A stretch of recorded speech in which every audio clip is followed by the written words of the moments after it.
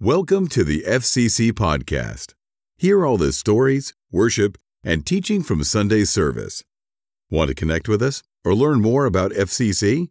Visit us at fccetown.com. Well, as we head into the second weekend of basketball and March Madness, I have a mixture of sadness and refreshment. Okay, the sadness is because IU's out of the tournament, and I would love to have a care about a specific game this weekend, and yet that's also what gives me refreshment. I find myself more relaxed. I'm not really worried about what I have to kind of get worked out and get done and get taken care of, so I've cleared my schedule so I can watch a particular game. It's just freeing and sad all at the same time. I'm still going to watch some basketball, but the anxiety isn't there, and maybe you don't care, and maybe you don't care because your team is out, maybe you don't care because you're just not watching any of it anyway. So let's move on. We're talking about much better stuff as we talk about Jesus. And Sunday, we talked about how free and generous Jesus was with his compassion, with his love, with his mercy, his grace, his forgiveness. And I want to highlight one more time something that I think we miss. And I think our pessimistic minds can kind of talk us out of this particular part of Jesus all the time. My daughter Emery and I, sorry, my Alexa's talking to me, or actually Siri, sorry, I get them mixed up. My daughter Emery and I went to see Bob Goff speak on Sunday. And if you don't know who Bob Goff is, he is an author, he's a speaker, he's also a lawyer. Don't let that scare you. He's actually a really nice guy. In fact, if you're feeling down, if you're feeling depressed, you're feeling a little bit negative today, you should pick up a Bob Goff book and just read a chapter or two. I mean, the guy will just make you smile. He is a smile kind of wrapped up in a human being. But here's the part that shows up in person when we went to see him. When we went to talk to him at two different moments during and after the show, he seemed just as smiley, just as friendly, just as engaging one-on-one as during his stage time. Okay, he seemed like that's actually who he is, and he actually wanted to talk to us. Now, it's possible that Bob was still kind of putting on airs and just that's part of the show because he's in a speaking engagement that he's there for a moment and then he's moving on, and maybe that's just the way that he does it. But we hit a moment from the Last Supper that mattered to the disciples about Jesus, and it's similar. In Luke chapter 22, there's this moment where Jesus is recorded as saying, I have eagerly desired to eat this Passover with you before I suffer. I have eagerly desired, it says. Now, here's the truly interesting part about this verse to me. With just hours left before Jesus is going to find his way to the trials and everything that goes along with it, hours left before he's in the Garden of Gethsemane and he knows he's going to be arrested, which I believe Jesus knew was coming. Jesus is saying, look, I want to be in this moment with you. I want to be in this meal. I want to be in this tradition. I want to be in this conversation with these people that matter so much to me. And it seemed as though it was meaningful to him and it was important to him to do all of that. And even though he's got all these horrible things that are on their way, he can't wait to be spending this time with these people who matter to him. And he wanted to be there, and he was delighted, eager to be in that moment with them. Now, let me take this a little bit further. Here's how we know it's even more important. When it comes to what we read there in Luke chapter 22, it's written for us by Luke. Luke wasn't in the upper room. Luke wasn't there. Luke was not an eyewitness to Jesus saying, I eagerly desire to spend this Passover with you. Luke actually became a follower of Jesus during Paul's ministry a decade or so after Jesus was crucified and after Jesus rose from the dead and after Jesus ascended into heaven.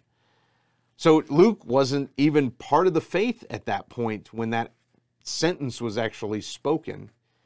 But what he's writing down for us all those years later are things that he heard told to him by the apostles who he spent a great deal of time with as they were recanting and not recanting, reliving and retelling what all was spoken there in the upper room. And here they are a decade and a half later, and the one thing that they remember is how much Jesus wanted to be there. I think sometimes we just can't fathom that the creator of the universe and the savior of our lives didn't have a little bit of regret and reluctance in wanting to do that, but that's not who Jesus is. Jesus was eager to spend time with his creation. He was eager to spend time with his apostles in the upper room, but it wasn't just that. He was eager to spend time with Zacchaeus, whom he'd never met before, but whom he created. He was eager to spend time at Mary and Martha's house. He was eager to spend time even with Pharisees who had ridiculed him. When they would invite him over for a meal, he would go there, not reluctantly, not kicking and screaming, I believe even his disciples probably didn't want to go on those trips, but Jesus wanted to. He wanted to be around those people that he created, and he wants to be around you. He wants to be around me. I think sometimes we can give ourselves a pass and give ourselves permission because this pessimistic brain of ours starts to twist it to where we think Jesus wouldn't really want to be around us. Jesus wouldn't really be eager to be around somebody like me. And so it's okay for me to not choose to be around him because he's not going to feel like he's missing all that much. But I think the point that we're supposed to gain from those words is just how much Jesus still wants to be with you and just still wants to be with me. So would we take seriously our times to get to be with him? Whether it's our time of prayer, our time of Bible study, and just spend a moment recognizing that it's in that moment that Jesus isn't reluctant to be hearing from us again. He's been eagerly desiring and wanting and waiting for a chance to be with you. Maybe that changes your perspective on prayer, Bible study, journaling, quiet times, walks that you spend just listening to what God has to say. Because he's eager, he's desiring to spend time with you. Let's pray. Heavenly Father, we thank you for all that you give us. We thank you for the way that you take care of us. We thank you for the way that you save us, that you rescue us. We thank you for the way that you speak into the stuff of our lives. But God, we have a hard time fathoming that you would be eager to be with somebody like me, that you would be eager to want to hang out with us, because we know that there are some who aren't so eager to hang out with us, and we start to assume that maybe that's how everybody feels. But somehow you're able to overcome that, and somehow you see the best in us.